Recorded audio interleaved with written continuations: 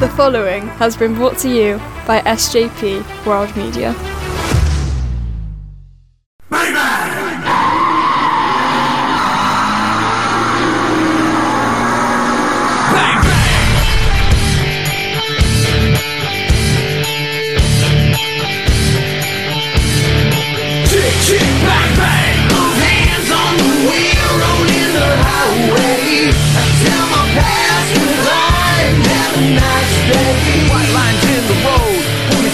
That I wanna go, where I can be real, or be me, and offer what I know.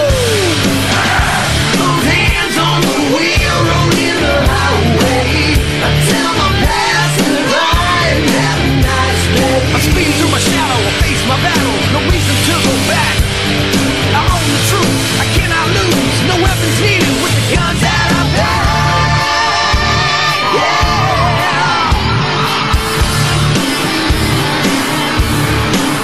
Hey yo. Hey yo. Hello, hello, hello. It's been a while, Mags. Well, it's been 1 week, but it feels like a long time, doesn't it? It does. It's you feel out of sync and you feel like you forgot everything that you're meant to do. Well, you say like forgetting everything you're meant to do. I haven't actually forgotten something here. I genuinely don't think I know how. I'd have figured it out, but this week for this show, it was the other way around, wasn't it, with regards to us arriving on time? Because that's it. That's because of the week off. I wasn't prepared, and time got away from me. I had to run around like a blue horse fly. Right, because the little clock that says you go live in was down to 3 minutes, and I was sat in the studio on my own, thinking, shit. And I started thinking, right, okay, how do I play the intro? How do I do this? How do I do that? I assume, and I'm just going to check now, I'm assuming you messaged me to say, where the fuck are you? Yeah, you did, essentially. Dude. Yeah. Basically bricking yourself. I was just like, he'll be here in a minute. He'll be here in a minute. It's 3 minutes left. Oh, my word. You know? I didn't let you down. You did not, mate. You did not. I had faith in you. Of course I did. Of course I did. Yes, sickness took us last Monday, didn't it, Magsy? I was under the weather, messaged you to say, I might have to postpone, mate, I feel like shite. And you messaged me back basically saying that you were dying. Pretty much. I literally said the same. The absolute same. COVID, yet again, has just ruined me. And I've had one of the family members catches a cold. That means I instantly get the cold and I get it worse than they do. So yeah, it's just been a rough, shitty couple of weeks in terms of health, but we struggle on. I weren't missing the Christmas episode for Love No Money. The Christmas, well, you see, you say that the Christmas episode, but we're not. Okay, the non-wrestling topic is Christmas based, I guess, but it's not like we've really made an effort for Christmas this year, is it? I think it's because it's exactly a week before Christmas, so our episode would have fell on Christmas Day. Yeah. So you don't get that kind of build up to it being in the Christmas week. So yeah. This is true. You got to work between Christmas and New Year, Magsy? It's permanent, yeah, all the time. So you? Yeah, I got to go in. Are you on a shutdown? Well, every other place I've worked at, that's like manufacturing based or anything like that, as a shutdown. This place don't. Yeah. Because I'm the new guy, everyone else has got it booked off. So I've basically got to go in on a freaking Todd for 3 days to run whatever they want me to run. And I'm thinking, that sucks ass. I don't want to do that. Is it no double or like time and a half? Is it bollocks? No. Merry Christmas, one and all. There you go. I've already booked it off next year, though. Haha. Started getting ahead of everyone. Indeed, mate. Well, to be fair, the guy I work with, there's 2 of us in our section, and then there's like my boss above that, and then his boss above that, and they're the 4 guys I have the most dealings with. But the 2 that work in my section, the other guy, he's retiring in April. So yeah, I think you've mentioned it before. Yeah, so I've booked it off. So whoever replaces him is going to have to work it. Tough shit, really. I ain't doing it next year. I don't want it. I hope they get a 10 pin over Christmas next year, and you just have a stockpile of work to catch up on. Well, my holiday's already been approved, mate. And I've booked a couple of days off the other side of it as well. So rather than going back on the 2nd, I've got a couple of days off that side instead. So, and the kids are still off that week as well. So that'll work out all right. Yeah. Indeed, mate. Indeed. But we should crack on, I feel, because we've got wrestling to talk about, our non-wrestling topic to talk about. We have, of course, got to throw a couple of things into the Chain Wrestling Hall of Fame, which I'm looking forward to, because this week, a little bit of a spoiler alert, I've picked my first actual wrestler to go into the Wrestling Hall of Fame. Wow! So you run out of other ideas and thought, I'm going to have to start going like a traditional Hall of Fame now. Yeah, I had a couple of other ideas, but we'll get to that shortly.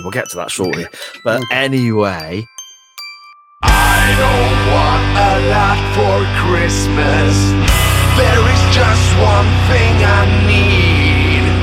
I don't care about the presents underneath the Christmas tree. I just want you for my own, more than you could ever know. Make my wish come true. All I want for Christmas is you.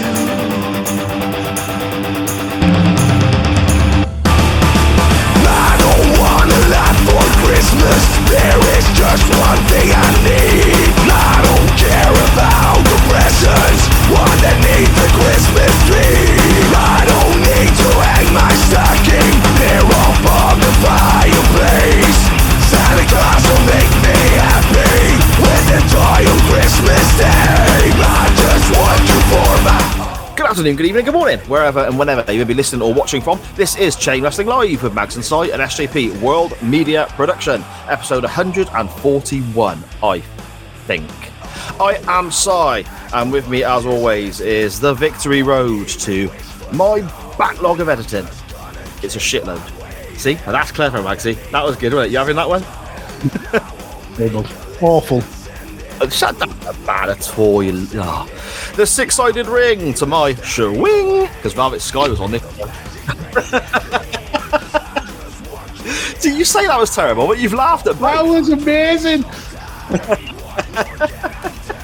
Wow. Look at you, Garth Elgar. There we go, mate. Trendsetters, they were. It was 1992, and they were streaming from their basement. No, I've got a terrible throat. Do you want this episode to be full of me coughing? No. Don't start being funny now. After 140 episodes, don't you dare find your funny now. A podcaster who I hope is feeling better. The podfather himself, Lord Mags. And he's coughing his guts up already. Oh dear me. You started me off.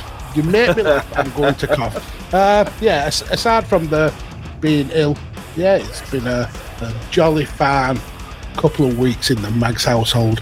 I'm hoping we're going to get some Christmassy weather soon, though, because it's been a bit grim in terms of weather. But yeah, everything's fan-dabby-dozy. Snow, Magsy? You a fan of snow? I don't mind it. I like it when it's fresh, but when it gets like trodden in and it's all slipping ass, and then it's a bit shitty. But yeah, snow. Yeah, I don't mind snow. Yeah, I've been told that if it snows, I'll say I've been told, it's actually in my contract, mate. If it snows whilst I'm at work and they have to send us home, we get paid. And so, that will never ever happen. The reason it's been put in is because it has happened in the past, and everyone was umming and ahhing whether they could go home or not. So now it's been put into people's contracts. So I'm thinking, I fancy a bit of that. A snow day. I fancy a snow day. Even though I only live 20 minutes away, I can't get in. I just can't. I think you've got to get in to qualify for the day's pay, though. Yeah, sure. Yeah, I'll get home okay, but getting back is the snow here. The way the wind blows off the hill is very tricky in one direction. That's all it is. You know? Niall, Zane, and Harry. What's that? Oh, One Direction. That was terrible. As were they. Maxie, we're going to be a bit thin on the ground in the chat today, I feel. Yeah, we've got a lot of scarvers this week. How dare other podcasts book our audience? Absolute cheeky bastards. when Is that we've done them a Morton Vic? solid, we've done them a solid, and we've gone back on their pub quiz for a second time, which comes out as we record this live tonight. It comes out tomorrow. If you're listening to the audio version later in the week, it would have come out already. Morty and Fitch podcast last Tuesday. We've done them a solid, jumped on their show to bump their ratings up again for them. Yeah, because we're exactly. a draw. Obviously, we're a fucking draw. Mm-hmm. Exactly. Well, we're not that much of a draw because half of our audience has fucked off to do a pub quiz. On the plus side, it does mean that the podcast numbers will be up quite a bit this week. Because what I've noticed, what I've noticed is, numbers and that it's not obsessive, but it's always interesting just having a little look, isn't it? And what I've noticed is since we've been doing the live shows at 8:30, the numbers have split virtually 50-50 for the podcast and the live, which is quite interesting. Again, it's just something or nothing, really, but it's just interesting to see. Before that, was the podcast listens higher than the YouTubes? Yeah, normally. Okay. Normally. Some weeks will be different. Some week, going to 8:30 is split virtually 50-50. Okay, I don't know why that is, but there we go. It's probably more accessible due to time, especially when we go long. Well, this is it. And also, people watching the show after we've been live. So going back and watching it on YouTube after the case, which is fascinating to me. Because me personally, it sounds silly saying this because we're on our own live broadcast now. I prefer the audio version because then I've tinkered around with it and put all the music and the sound effects in and all that sort of stuff. Mm-hmm. But people go back and watch it on YouTube later in the week, which I find quite interesting as well. Yeah, I mean, I suppose if you're at work and you're at a computer, you can have it on like as background audio. Yeah, there is that. But yeah, I mean, if you're on the go, the podcast version would be ideal. So yeah, it's interesting that we get pretty much the same views as we do listens. So yeah, it's cool that. Yeah, and it's available on all platforms. It is indeed, mate. It is indeed. I burnt my mic earlier, Max. Right there. What are you laughing at now? What did you burn it on? Some noodly woogles? No. Have you ever seen these? They're sort of like breaded chicken balls, but they got sauce in the middle. Have you ever seen these? Like Kievs. Yeah, but bigger. They're probably about the size of a golf ball. Kievs are bigger than a golf ball. Mini Kievs. Well, yeah, no, you got mini Kievs, but then you get proper big Kievs as well. But these are they're like the size of a golf ball, and you can buy them like a Scotch egg. Yeah, pretty much, but it's chicken. Right. I know. With sauce in the middle instead of an egg. Yeah, I mean, egg technically is chicken. It is. This is true. But you wouldn't have that. Would you have egg inside a chicken ball? That'd be weird, wouldn't it? That would be weird. Yeah. But anyway, they do like barbecue sauce in them. They do sweet and sour sauce in them. And as I mentioned on the show the other week, I did the food shop most recently when I was, shall we say, under the influence. and these things, I saw these things on the Iceland shop, and I was like, oh, look at that. Chip shop curry sauce flavour inside a chicken ball. And I thought, that sounds banging. I mean, don't get me wrong, the moment it arrived... that right now. Oh, yeah. But the moment I looked at it when it arrived, literally everyone in the house, even Liv, who's really keen on this sort of stuff, was just basically going, yeah, what is that? But I had some tonight. And they were okay. They weren't as good as I was hoping. They were okay. But the sauce is like fucking lava, mate. It is like, oh my God. No air to let the temperature out. And so naturally, I grabbed the whole one and just chucked it straight in my gob. God, why not? Why test in case they're boiling hot? Just wing it. Yeah, bit it, and all the sauce came out and went like that corner bit in my mouth just there, where there's not really. It's burnt the hair away. Shit. Oh my God, it is so sore, mate. It is so sore. It's going to look like the wife's hit me or something tomorrow when it like comes out red, you know. You are a fucking idiot. Thank you very much. We do have a couple of comments from people joining us in the chat. Shall we scan through and then get on with our first segment, Mags? Yes, we shall. So first we have Connor trying to abuse the fact that I read all the comments out. But I'll do it since it's Christmas. He has put, Lord Mags. This is definitely not me who's put this. Just putting that out there. Our Lord Mags declared that on this day, December 18th, in the year of our Lord 2023, that your 2023 MLS Cup champions, Columbus Crew, is, I think he meant are, the greatest team the world has ever seen. So again, I don't agree with that statement. I'm just reading it as Connor wrote it. But Connor, thanks for your comment and glad to see you. Next, one of the tosspots who's ditched us to go on some other fucker's podcast. So do you know what?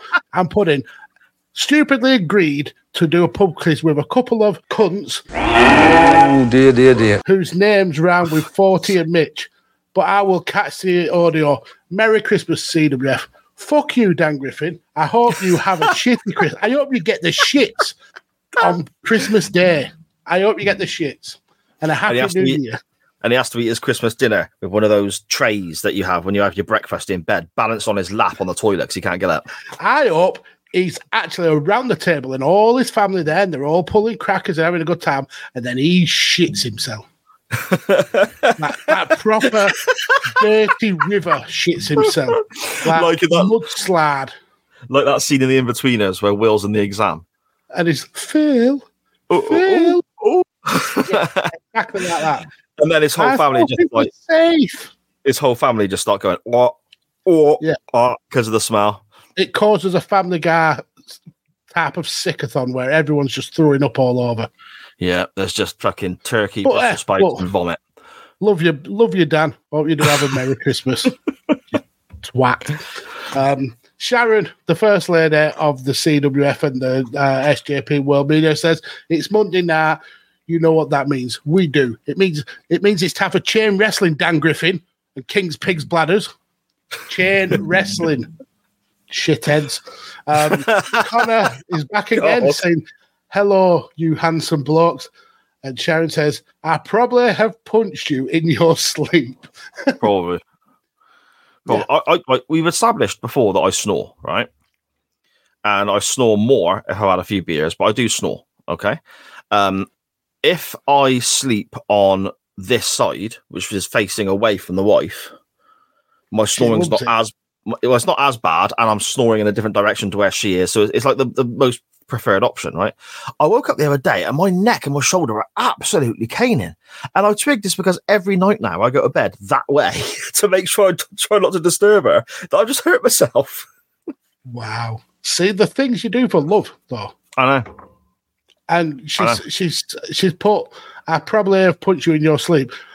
One time, Mrs. Maggs has kicked and punched me black and blue whilst in asleep. And then another time, she woke up and she was properly angry at me. And she couldn't remember why. Later in the day, after she'd blanked me all day, not spoken to me at all, she said, I realised why I was mad at you. Because you did something in my dream.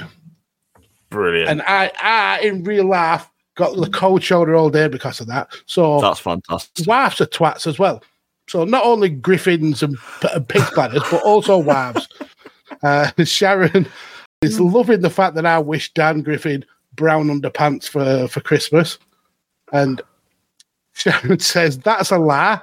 I make you face that way so you don't snore in my face. Oh, okay. I thought it was because I'm snoring away from you. That's what I said, wasn't it? So do you regularly fall asleep after Sharon? It depends. Normally in the week, I'm in bed first. When you're not pissed, obviously. When you're pissed, you're gone. Yeah. Normally in the week, I'm in bed first because I'm up early for work. Look, so, and then at the weekend, it depends really. On a Friday and a Saturday this weekend, I was up later than Shah. But then if there's NFL on, especially if the Cowboys are playing and they're the 1:30 in the morning kickoff, Sharon will stay up and watch football. I'll normally go to bed before her then, you see. So, but yeah, normally during the week, I'm in bed before Sharon is, yeah. Okay. So does Sharon talk in her sleep? She has done. Not for a long time, but she has done in the past. Oh, I've had full-blown conversations with Lorraine, Mrs. Maggs. Have you? Seriously, I can reply to what she says and she will reply back. And then I have no memory of it in the middle of the night. Brilliant. Yeah. So yeah, again, wives are twats. I get that's the chat all caught up. I end up having a battle with cats as well. In the winter, especially in the summer, they're out and about, aren't they? They don't care, you know. But in the winter, it's shocking. I mean, you know the psycho cat that we talk about, Coco, the little one, who's actually the mum of some of the others, and you know she's got this collection of dead mouse butts down the alleyway and all that sort of stuff. She has decided that she is going to be super cute and lovely and nice and be really cuddly to Sharon at bedtimes. So she's like climbing up on Sharon's chest. She'll go to sleep on her neck and she's proper cuddly and all that. And then we've got Ozzy, the old boy. He gets into bed with Sharon on one side. And then Lemmy, the ginger knobhead, he gets to sleep elsewhere in the bed. I end up, Sharon in the chat is the only pussy he gets in bed. Wow. Fucking hell. But I end up with like, I mean, our bed's, it's not a double, it's wider than that. But our bed, I end up with like Queen. Yeah, so I think so. I end up with like a fucking. I mean, I'm amazed somebody as fat as me can fit into the space that I'm given. Yeah. Oh yeah. I have to balance on the edge of the bed whilst Lorraine starfishes. Yeah. Oh no. This is the thing. Sharon doesn't starfish, but she lies in a funny way to make room for the cats on the other side of her.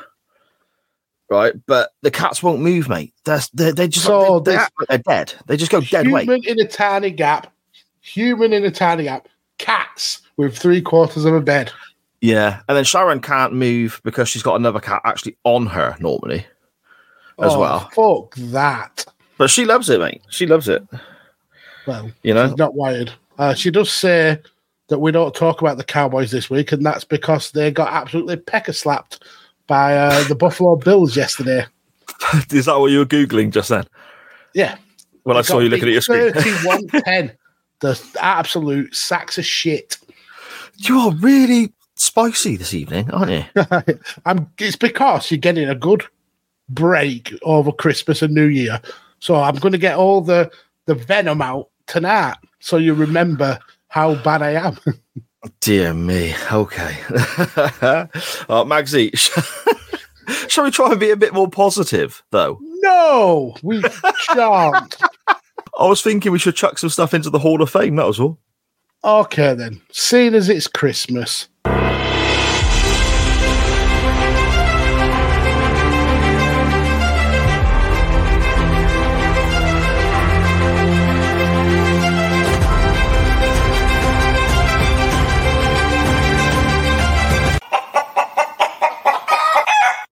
Sharon in the chat. That's fucking brilliant. Are you seriously trying to piss off one of your viewers? The irony is we get the viewer marker in the corner, and that's genuinely 50% of the people viewing this live. So sorry, Sharon. Fuck the Buffalo Bills. Don't go, Sharon. Butcher cunt. The Super Bowl this year as well is like the night before my birthday. So that's going to be quite interesting. Oh, so she's not going to celebrate your birthday. It's going to be Happy Super Bowl. Oh yeah. She'll still watch Super Bowl, of course. But yeah, you know, I think I don't follow it intently, but I, you know, Sharon's into it, so I'm interested because, you know, my wife loves it and she loves the Cowboys and all that. But the Cowboys are doing really well, so it'd be nice if they made the Super Bowl, you know? Yeah, because they haven't together. Sorry, they are America's team, aren't they? As well, that's what they're called. Yeah, apparently. Dolly Parton sang on their halftime show the other week. Did you see this? Wow, no. She had all the Dallas Cowboys cheerleaders out in front of her doing like a routine, and she sang 9 to 5 and a couple of others of her big hits. Is that the win-loss record? No. But she had like these tiny little shorts on, this tiny little crop top on. You know, I'm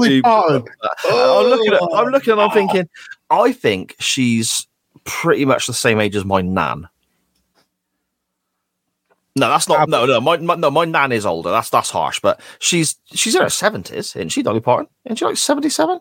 Could your nan breastfeed a creche? What? Dolly Parton. Yeah, this is true. She's blessed, isn't she?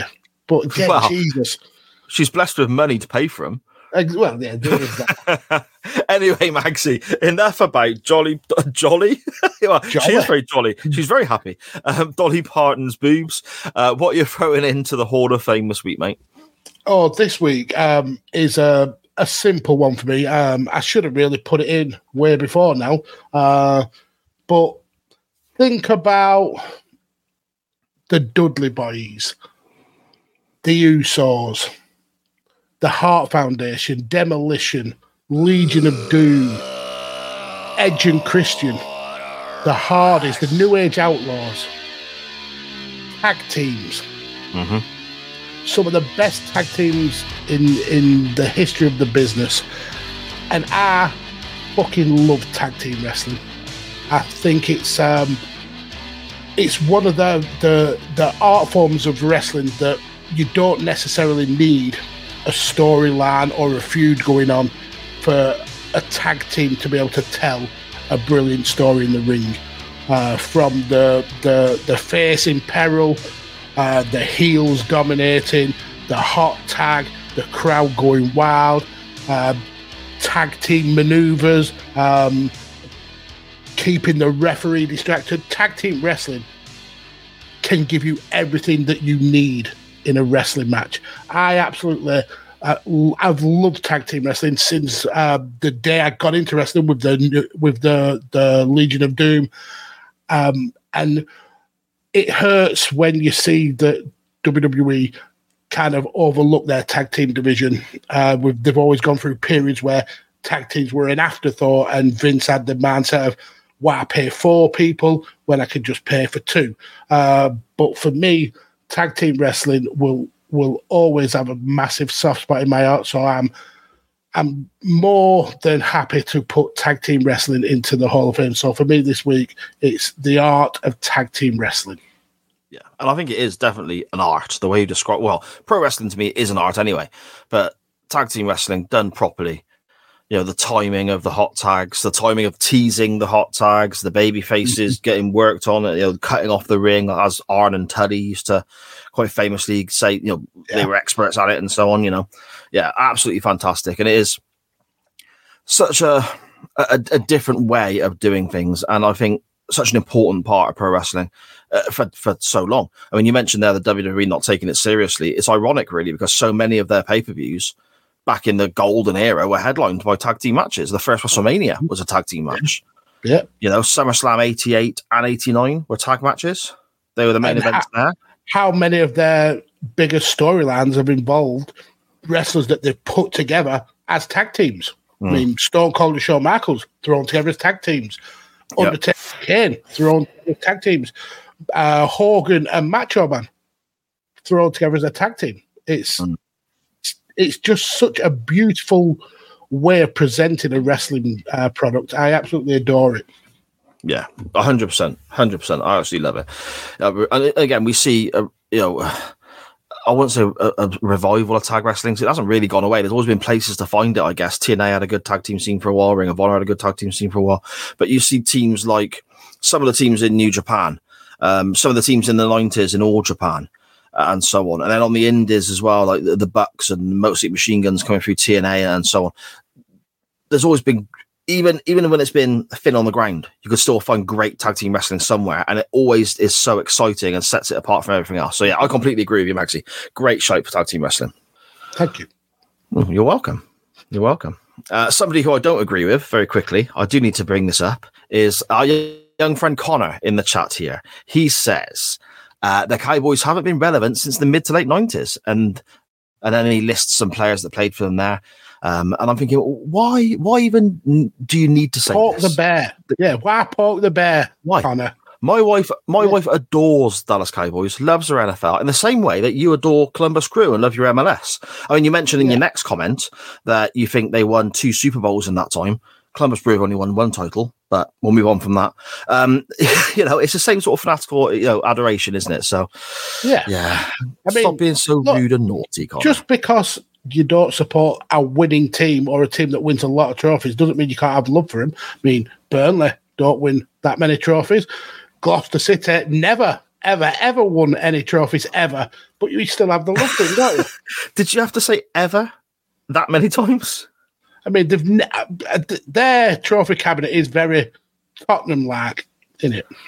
Yeah. There's a lot of participation trophies in. I don't know what happened to it, to be fair, because obviously it was in the old clubhouse and then it got hit with the floods. And there were trophies in there. Because there was no ballast inside it, just floated away. Yeah, there's no weight. There's no weight in it. It's just air. Wooden glass.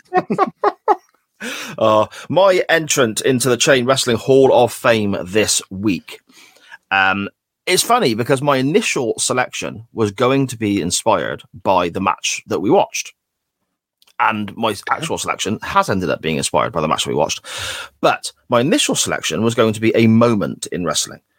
And as soon as this popped in my head, I thought it's so iconic and it gets replayed all the time that Mick Foley getting thrown off the top of the cell by The Undertaker, I think is worthy of a spot in our Hall of Fame because it is such an incredible moment. It's a great match and so on.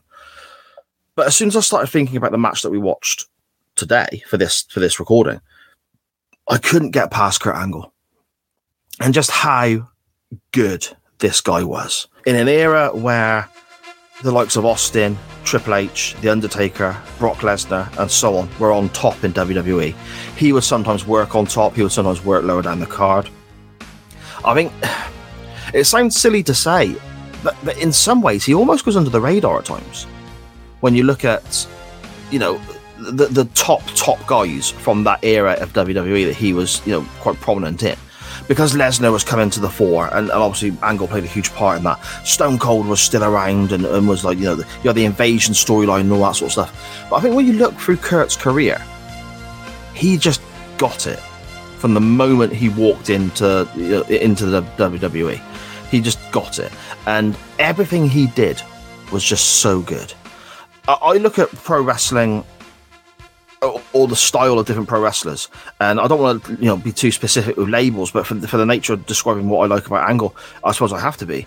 You get guys who are, shall we say, more technically mat based, and Kurt Angle, Bret Hart pops into my mind when I say about that, someone who wrestles in that sort of style. We get people who are obviously a lot more, they're more aerial style, especially nowadays, Lucha Libre and all that sort of stuff. We were familiar with. We get guys who are more brawling style and so on. And then we get guys who are, do their best work as a heel. Some guys do their best work as a babyface. Some guys are known predominantly as tag team wrestlers. Some guys win mid-card titles and never rise up to the main event picture and so on. Kurt could do all of it. Kurt could brawl with Austin. Kurt could wrestle with the likes of Benoit. Kurt had some of the greatest matches I've ever seen with Shawn Michaels, who, again, I suppose comes under an all-rounder like Kurt was himself, I guess. And on top of that, he could work babyface and be believable. He could work heel and you genuinely hated the guy. He had some fantastic tag team combinations when he was working with Benoit and so on, and Team Angle and all that sort of stuff. He could wrestle big guys like Taker and Lesnar and Kane, and it'd be fantastic. And then he'd have barnstormers against the likes of Rey Mysterio and Billy Kidman on SmackDown on one occasion, the smaller cruiserweights. And then on top of that, the guy can talk. I think Shawn Michaels, as I keep saying, is my all-time favourite pro wrestler. Ric Flair's up there with him as well. And when I was on Badlands podcast with your good self, Magsy, and we picked my Mount Rushmore, Angle was my third choice on there as one of my best of all time. I think you look at someone who can tick all the boxes. Shawn is still my favourite, but Kurt's up there as, I think, one of the greatest to ever do this. And I think it's just such a shame that we never had him in WWE or in TNA as well, I guess, drug-free and fully fit for longer. I feel that the length of his career is maybe the only thing that hinders him with regards to being compared to some of the other greats in this business. But my entrant, just purely because of how much entertainment the guy has given me from a pure wrestling standpoint, not to mention even the great comedy work he's done, my entrant to the Chain Wrestling Hall of Fame this week is Kurt Angle. Yeah, you have absolutely nailed it. And to be quite honest, I was contemplating my first wrestler to go into the Hall of Fame being Kurt Angle. Because for everything that you just said, he was someone who just from the minute he stepped into a wrestling ring, he got the business. He was just so consistently good. You can name dozens of amazing Kurt matches, but you can hardly name one that was bad. Yeah. The guy could wrestle any style. Like you said, he played the perfect heel, but not just the perfect heel in terms of comedy, but the perfect dickhead, horrible, evil heel. Mm-hmm. But then a week later, switch and be the most loved babyface. He was just phenomenally good. And I think you're right. He goes under the radar so much. He should be a first ballot Mount Rushmore entrant. He's just that damn good. So it's a brilliant pick. Absolutely brilliant pick. Well, thank you very much. So those are your entrants into the Chain Wrestling Hall of Fame this week. We have the art that is tag team wrestling, and we have the genius that is Kurt Angle. Magsy, I suppose now we should really... Well, we've got a comment from Sharon in the chat saying, fuck you, Mags. They're 10-4 in the playoffs. That's rude. I was just trying to be comical in light of the fact that you're so triggered by this, Sharon. So for you to keep being triggered that's a reflection on you and not on me. Take it as the comedy that it's meant to be. Just like the Cowboys are the laughing stock of NFL, we're the laughing stock of wrestling podcasts. Are we? Yeah, well, we're the skid mark on the underpants of wrestling podcasts. Nice. Okie doke. Shall we dive into our non-wrestling topic, Magsy? Let's go for it. NWT time. Oh, no wrestling talk here. It's the non-wrestling topic. Lovely. Nice. Lovely. Nice. Oh, lovely. Lovely.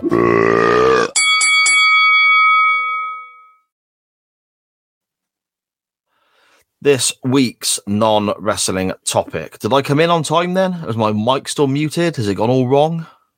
No, you're absolutely fine. Well, as fine as to be expected. Excellent. Okay. This week's non-wrestling topic, well, last week's non-wrestling topic, I guess, was simply this. What do you want for Christmas? And it can be as daft, as ludicrous, and as broad as you may wish it to be. We have quite a few responses dotted around the place again, but I'm not sure if I've got them all, Magsy. So if I miss any, please make sure you let me know. I shall. And we shall go through them in the order they arrived into us, which is a bit of a lie because I screenshotted these in a different order. So we'll just see which way we go. Might end up being completely in order, Magsy, like last time. I hope so. Fingers crossed. Oh, we're already off by one, but we're not far off, mate, because I've got at Trey Butler, we're starting with, which is the second one down on your little doofer there. He says, United to finish 7th. But the arse nosebleed, that is, isn't it? Being that high at the table. I mean, what a fucking come down. Do you remember when Man United were the best team in England?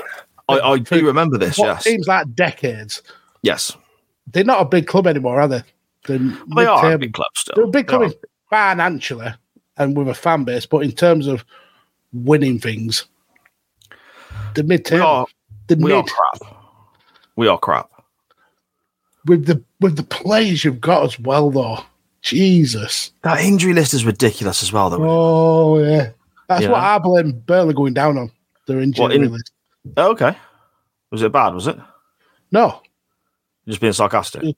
Yeah, it's excuses. So you finished digging at the Columbus Crew and the Cowboys, now you're going to have a pop at me, are you? Is that the way we're going? No, I'm Man United, not just... Matt Butler continues. Suella Braverman to choke to death? I don't know who that is. Yep. I agree. She's the Home Secretary who hates immigrants and poor people. Right. Okay. So, and she's a prick. She's a full-on. She's a Nazi. She's as simple and clear as that. She says things that Hitler said when he was going to invade Poland. Why? Okay. That's not even a joke. She literally called immigrants a swarm. And like vermin. Yeah, she's a prick. Jeez. She's genuinely is right wing. So yeah. I agree then. And Matt also says to receive a Mr. Frosty slush maker that works. I had one of those as a kid, and they were badass. Yeah, like the proper little white, like the white dude, yeah? Yeah, and you turn it, and all the ass comes out of the middle into Didn't your it cup. get clogged up, though? My mate had one, it kept getting clogged up. It worked for about 3 weeks. 3 Yeah. weeks or so, yeah. They weren't exactly the highest quality production, but they were cool. I don't know if I want one now. But like, all the local shops have them now, don't they? Yeah. I mean, literally, my corner shop has a Slushy machine, yeah. Ours does as well. Ours But has a Costa as well. A Costa Does machine. it? Oh, ours doesn't have Costa. You know, but you get a slushy and stuff. It's probably laced with cocaine, mind. You know, knowing our local shop. It's literally just sugar and flavouring and ass. Yeah. Yeah. And They're bad for you. But Chris Bellis at Real Chris Bellis on Twitter. He says, I'd say for everybody to be healthy and happy. But that's a cop-out. I want an Xbox Series X. fair enough. I thought it was going the magnanimous route by saying everyone to be healthy and happy, but no. Selfish old Chris Bellis is looking out for himself and he wants an Xbox. Good on you. Yeah, fair enough, mate. Fair enough. You deserve one. A similar kind of vibe, I feel. We have at Pig's Bladders, the Photoshop wizard himself on Twitter here. He says, I'm a man of simple pleasures. There's not much I need or want, so I'd be happy with some much needed help making Christmas dinner. Oh, and a PS5. Yeah. PS5s over Xbox all day long. And good luck with your Christmas dinner. I don't know where he's got the photo of both me and you for that. That's quite worrying. So, are you all set for your Christmas dinner? Sharon does it, man. I don't know. I peel stuff. I peel potatoes. I peel carrots. Whatever she wants me to do, like. But yeah, we've decided on our Christmas Day meats, and we're having a beef joint, a leg of lamb, and turkey this year. Okay, we have chicken. I remember you telling me it's blasphemous. Why is it? No, bollocks. Why is it blasphemous? On your Christmas dinner. Eh? Next, you'll be saying you have broccoli and cauliflower on your Christmas dinner. I would have if Sharon made that, but she doesn't. No. Well, does she? Do we have broccoli? I can't remember. But yeah, chicken's the best. It's good, yeah, it's that. On 364 days of the year. Right. Just not the one Christmas day. Why? No, but this is the thing. Roast dinners are banging. We all agree on that, don't we? Yeah. We all love a roast dinner. Yeah. Okay. We do. I love roast chicken. That's my favourite. Right. So on the biggest roast dinner of the year, which is Christmas dinner, why would you choose a blander, less tasty alternative to what you actually like just because it's apparently 20%? Fuck you, turkey. We're having chicken. But you have 364 other days to have that chicken. I don't have a roast every day. No, but I'm saying you have the potential for that. Right. So God, can you one imagine day, your guts having a roast every day? it'd be worth it though. It would. It would be Sharon. worth it. Sharon's roast, man. Fucking. I mean, with banging. Christmas So falling good. on a Monday this year, you could potentially be having a Sunday roast on Christmas Eve and then your Christmas dinner on Christmas Day. No, because we have on Christmas Eve we have gammon. Sharon does gammon in the slow cooker and all this sort of stuff, and it's lush. And then on Boxing Day we have Boxing Day curry, made up of like the meats and stuff and the whatever. So yeah, we could have a roast on the Sunday and then a Christmas dinner on the Monday this year. Wouldn't work out, mate. But that sounds good. Gammon on Christmas Eve. Yeah, she does well, man. She does well. Honestly, her roast dinners are banging. Her roast taters are fucking fantastic. My mouth's watering now talking about it. Yeah, let's move on quickly. Yeah. All the way from the other side of the world in Ramsey Street, we have Mr. Mangor at Mangor_Chris on Twitter. And he says, I'd like to wake up to Christmas 2017, at least before my family's health turned to shit. Oh, okay. I think that's one that we can all agree on, though. When COVID and Brexit and the like destroyed the world for us, that would be a good to just turn the clock back a little bit. Yeah, Without a doubt, mate. I was thinking about it at work today, like, and it's just so much affected, wasn't it? Obviously, that goes without saying. It's an obvious statement, isn't it? Let's be honest. But when you really think about it, even like generations of kids spent certain formative years locked away in their bedrooms or locked away in their houses for like a year and a half, however long it was. And it's affecting people socially. It's affecting people's mental health.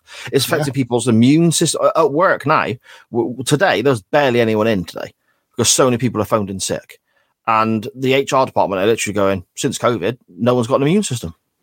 Yeah, same. I have never been this sickler in all of my life.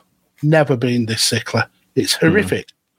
COVID has destroyed the world. Well, it's certainly destroyed big parts of Britain with how it's affected people. Like I said, not only just health, but mental-wise as well. And yeah, it's going to take a long time before we get over this. Yeah, without a doubt. A man of very few words, but we love him for it. Mr. Jimmy Evans, at Jimmy Evans for Real on Twitter. He simply says he would like for Christmas Mortal Kombat for my Nintendo Switch. Yes, sir. I mean, that's the most words he's ever put in a reply, and we love him for it. So I hope you get straight to the point. I love it. I hope you get Mortal Kombat 1, Jimmy. Go and treat yourself. You deserve it. Mortal Kombat 1? Yeah. Well, as in the original from the 90s? No. It's so Mortal Kombat has gone through a bit of a transition over the years. It's gone from being just a standard fighter to now a storyline-based one, and the current Mortal Kombat is split over different timelines. So this is a totally new timeline where all the characters have different backstories. So it's being called Mortal Kombat 1. Okay. I remember the original Mortal Kombat because it was always Mortal Kombat or Street Fighter, wasn't it? Because there's similar kind of, that sort of two-dimensional, one guy fights another guy, one-on-one kind of the energy bars at the top. And I love Street Fighter. I absolutely adore Street Fighter 2, Street Fighter Turbo, loved all those. Mortal Kombat, I didn't quite have the same love for because all the characters, it looked amazing. The graphics and so on for the time looked absolutely incredible. But all the characters basically did the same moves apart from their finishes. No, that's not true. They did. Not really. They did. Plus, there was blood. Mortal Kombat had blood. Yeah, that was true. Yeah, the splashing off. Unless you had a Super Nintendo, then they all had green goo. But yeah, Mortal Kombat's finish, all the move sets were different. No, I don't remember being that. Yeah, they were. No, I think all the punches were the same. The kicks were. It was just literally there when he goes, finish him, and then you rag his spine out of his arsehole or whatever. You're very much incorrect there, but let's agree to disagree. Okay, fair enough. Connor at Connor Knows Footy says, I want to go on an adventure with the 11th Doctor and kick all kinds of Dalek, Cyberman, and Weeping Angel ass. And then he also it's hard to kick the ass of the Weeping Angels because if you're looking at them, they're just statues. Yeah. Could you sneak up behind a Weeping Angel? You couldn't, could you? No, I mean, I suppose you could look at it and then circle around it. Because even if you're looking at the back of its head, it's still frozen, isn't it? Yeah. And then you can kick it in the ass. Or chalk it. Chalk it? Yeah, chalk that. Oh, choke. I thought you said chalk. As in, like, that's what you put a little black line on white line. And then you could chalk it. Connor was here on the back of the angel's head or something. Connor also says, I would also like to fly a real TARDIS. I'd probably deck it and get stuck in the 1600s, but it's worth it.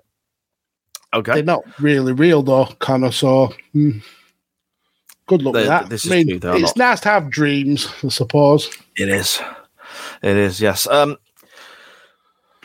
imagine, though, Connor being on an adventure with the Doctor and fighting Daleks and Cybermen and Weeping Angels, I imagine he wouldn't last long, would he?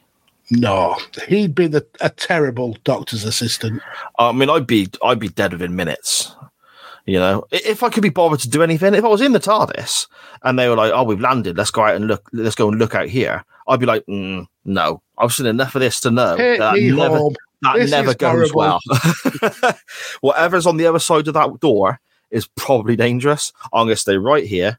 They got a swimming pool in the TARDIS. They got a library. I'm going to be. They must have a bar somewhere. I'm going to be made up, mate. I'm saying. Just Cheers, you, Doc. But I'm a staying here. 24-pack of Carlin. I'll stay here. You come back.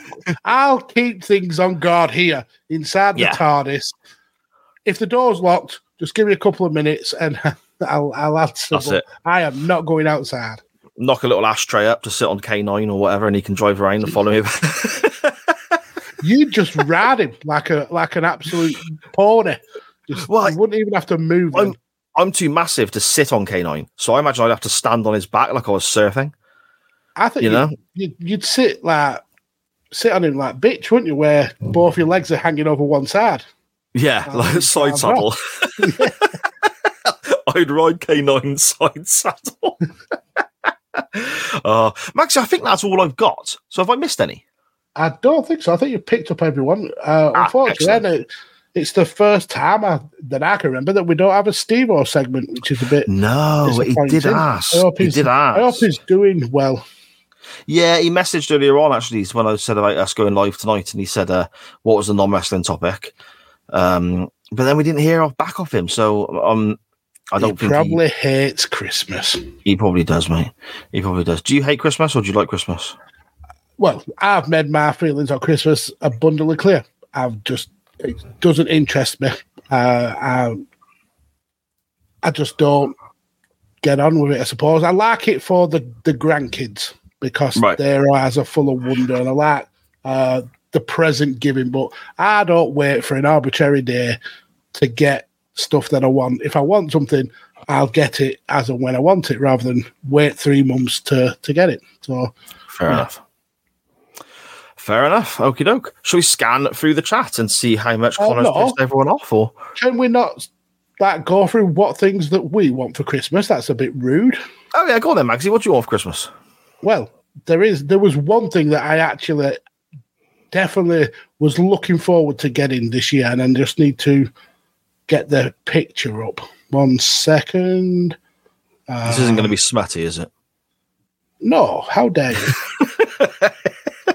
So I wanted one of these. It's called a PlayStation Portal. So essentially, it's a PlayStation 5 controller that has a screen in the middle, so you don't need it to be watching your TV. You can play it apparently on the go. That doesn't look like a real thing. It is a real thing. Yeah. It looks like something that somebody's made up as a joke. It doesn't look real. I get that, but it is actually genuinely a real product.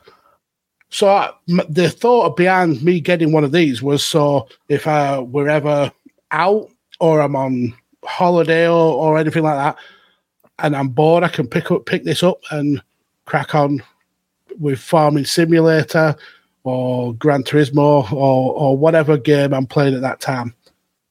And then when I was looking at that, the information behind it, it only works over your home Wi-Fi. So if you look up there, it says it only works over your home Wi-Fi. So it's essentially, if someone else is watching the TV, you can still play on your PlayStation. Well, that's no good to me because I've got multiple TVs. If people want to watch TV, they can fuck off into another room. Right. So the fact that you couldn't use it on the go was useless to me. So this teased me, though. It's like I now need to be able to play my PlayStation on the go. I need to be able to do it. Okay. So I had a scout around, and I got this. Now compare. What the fuck is that? Compare this little flimsy bit of plastic, and it looks absolutely nothing like a PlayStation Portal. But when you add 2 little elements to it, such as a phone that you have... a PlayStation and a TV, yeah? Is it those 2 elements? No. So that little plastic holds together an actual PlayStation controller and a phone, and you can play your PlayStation through the remote play app, and I can play this over Wi-Fi or I can play it over 5G, and it controls my PlayStation as I sit here now. I can literally play it on this phone, and this little gadget cost me £10. Why? That PlayStation Portal is £200. No way. Yeah. So for less than the PlayStation Portal, I've got a machine that has way more features than the actual PlayStation one. So I got what I wanted for Christmas about 2 weeks ago. Yeah, I don't understand that. Oh, you can play this. It's portable, but you can't take it out your house. That's such a cop-out. That's ridiculous, isn't it? It's got to be on your home Wi-Fi. You can take it to the garden, and that's it. Yeah, that's silly. So Sharon's put here, could you not just connect it to your mobile hotspot when you're out? Nope. It's got to be on the same Wi-Fi network as your PlayStation would be on. That's insane, isn't it? Yeah. Ridiculous. Oh, man. For me, I don't know. I always say to Sharon, like, I'm not that arsed, you know? If I've got a few beers to drink and something to listen to, I'm quite happy. Yeah. Christmas for me is always about other people. Yeah, so that's kind of... But then something has popped up, and it's not something that anyone I know can have any control over. But I go to a music festival every year, Maxie, as you're fully aware, called Stone Dead. We got our tickets. Me and the lads got our tickets again this year, pretty much like the week after the festival finished last year. So we got it for next year already. It's already sold out, which is fantastic because they've not even announced their headline band or anything like that yet.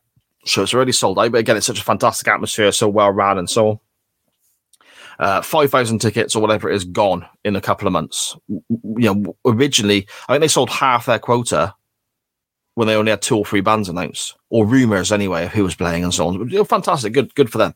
Yeah. And then we've started hearing the rumours about AC/DC touring. And there's a chance AC/DC will be playing Wembley Stadium, which is where they normally play when they come into this country, because they don't do a whole tour anymore. They're too big. They play stadiums. There's a slight chance that AC/DC might be playing Wembley Stadium the same weekend Stone Dead Festival is on. I will be devastated if I have to make that decision. So for Christmas, I would just like them to not, AC/DC to not play the UK the weekend of Stone Dead, because I will be heartbroken having to make that choice. Or if some Wembley tickets landed in your lap. What, for AC/DC? Yeah. Yeah, well, no, nothing's been announced yet, so... Nothing's been announced yet, so it's all rumour and innuendo at the moment. But it's AEW. Sharon just saying in the chat there, it's not going to happen. AEW is that week. AEW are playing Wembley that Sunday night. Oh, you'd bump AEW for AC/DC, surely. Well, potentially, but they've already got the place set up. They've booked, haven't they? It don't matter. They've got a contract with Warner Brothers Discovery, and WWE is steaming in and getting rid of that's true. AEW's TV deal. Yeah. AC/DC had some bad news, didn't they, this week as well? The original drummer passed away. Yeah. But, I mean, he is somebody who would have been playing a long, long time ago, back in the club days, as opposed to when they started. So, I mean, I wasn't familiar seeing it. I thought that's quite sad. I thought... Is it Colin Burgess or something like that? Yeah, I mean, I'm not familiar with the guy's name, so that shows how much you give a shit. Well, no, but Maxie, don't make me out like that. You bastard. But no, that's kind of it, really, mate. I'll tell you what I would like for Christmas, actually, to not have to fucking work it. Tough. Just bring it. Oh dear. Shall we scan through the chat to know Magsy and see how much Connor's pissed everyone off for? Well, you say everyone, you mean just Sharon. Yeah, because he's actually having a dig at you now. He's saying now that United is a small club, currently looking down at them sitting in first place. Well, Arsenal are bottle jobs though, so let's see. Oh, I see. When he's United as a small club, currently looking down on them sitting in first. I didn't twig that he meant Arsenal. I was so confused by that comment. Yeah, because he's what we would call a plastic, isn't it? He's a fan of Arsenal because they're winning. Okay. Okay. I mean, he's had an Arsenal badge on his Twitter for quite a while, mind. But I mean, you say about United not being a big club. I mean, you do realise football didn't start 6-7 years ago, Connor, don't you? You can do a bit of research, mate. He was still playing hockey in those days. Right. Sharon says, Connor, you can call United a lot of things, but one of these is most certainly not a small club. In terms of That's true. Finances, they're probably still the biggest club in the world in terms of generating revenue. But our revenue. I think it's only Real Madrid that create more than us revenue-wise, isn't it? It's just they're having a bad time on the pitch, and these things come in ebbs and flows, don't they? So it won't be long before Man United are back in the upper echelon of the Premier League. Obviously, I don't want to turn this into a football podcast. We have other people who are more than capable of covering it on the network and do so very, very well. But the issue we have is all that revenue is being generated by the club, and will always be generated by the club because we are such a club of such a massive stature and history and so on. But it's just getting swallowed up by the debt that the Glazers used to buy the servicing club. That debt. Yeah, and they're taking millions and millions of pounds out of that club every year to line their own pockets. Yeah, on top of the debts. So it's that's where the big revenue is going. I saw that Gary Lineker recently mentioned that the stadium is falling into disrepair as well. There's parts of the stadium that are getting to be dangerously unsafe. Yeah, I've been looked after. Yeah, and this is the biggest, or potentially one of the biggest clubs in the world. And like I said, the money's servicing debt. So, yeah, it's some dark times, but as soon as they get rid of Glazers, I think you'll see a big shift in Man United's fortunes on the pitch. I hope in so. later news, Sharon says the bird is arriving on the 22nd. The chicken is arriving on the... Do you get like a freshly delivered chicken for Christmas? No, me father-in-law, who's an absolute diamond bloke. He normally gets the meat for us. And I mean, sometimes it's so big it doesn't quite get in the oven and shit. So he doesn't. Might be telling you it's a chicken, but it's really a turkey. No, it's definitely a chicken. Sharon says we have broccoli. I love it. Yes. So you have broccoli on your Christmas. Yeah, I like broccoli. It's not traditional, though, is it? Is it not? Christmas dinner, no. No? Oh, okay. Same like with cauliflower. No. We don't have cauliflower, because I don't think Sharon likes cauliflower, but I do like cauliflower. Do you have bread sauce, Magsy? I'm not a huge fan of it. I prefer cranberry. Yeah, I mean, I have cranberry and bread sauce. I feel bread sauce is too stodgy. You already have a lot of carbs with the potatoes, mashed potato and roasted potatoes. Do you know what? Actually, with bread sauce, Sharon always gets bread sauce for me at Christmas. Always makes it. And it's literally the one day of the year when I eat it. And I think I don't even think about it until Christmas rolls around again. I go, oh yeah, bread sauce. Then when I'm eating it, I'm like, it's not that great, is it? But then next year comes around, I'm like, oh yeah, bread sauce. It's just on this constant 12-month loop with me. Yeah, it's just it's the rose-coloured glasses. Same with pigs in blankets. Pigs in blankets are good, but they're essentially sausage and bacon. Now, who hasn't ever eaten a sausage and bacon sandwich? It's exactly the same thing, but we make this big deal of pigs in blankets over at Christmas. I bought 3 boxes of frozen pigs in blankets on the food shop the other week. 3? Yeah. How many per box? Please say like 6 a box. There's like 12. It's 12 in a box. 36 sausages wrapped in bacon. I've definitely got 2, maybe 3. And also there's a couple of packs of frozen stuffing balls, which is ridiculous because Sharon makes her own stuffing. But Charlie, honestly, this is crazy as well. When it comes to roast dinners and stuff like Christmas dinner, Charlie, if you gave her a bowl of stuffing, she'd be happy. That's her favourite. I adore stuffing. It's so good. So with the sausages, are you going to be part of the plating up? Like 1 sausage for Liv and 1 for me, 1 for Charlie and 1 for me.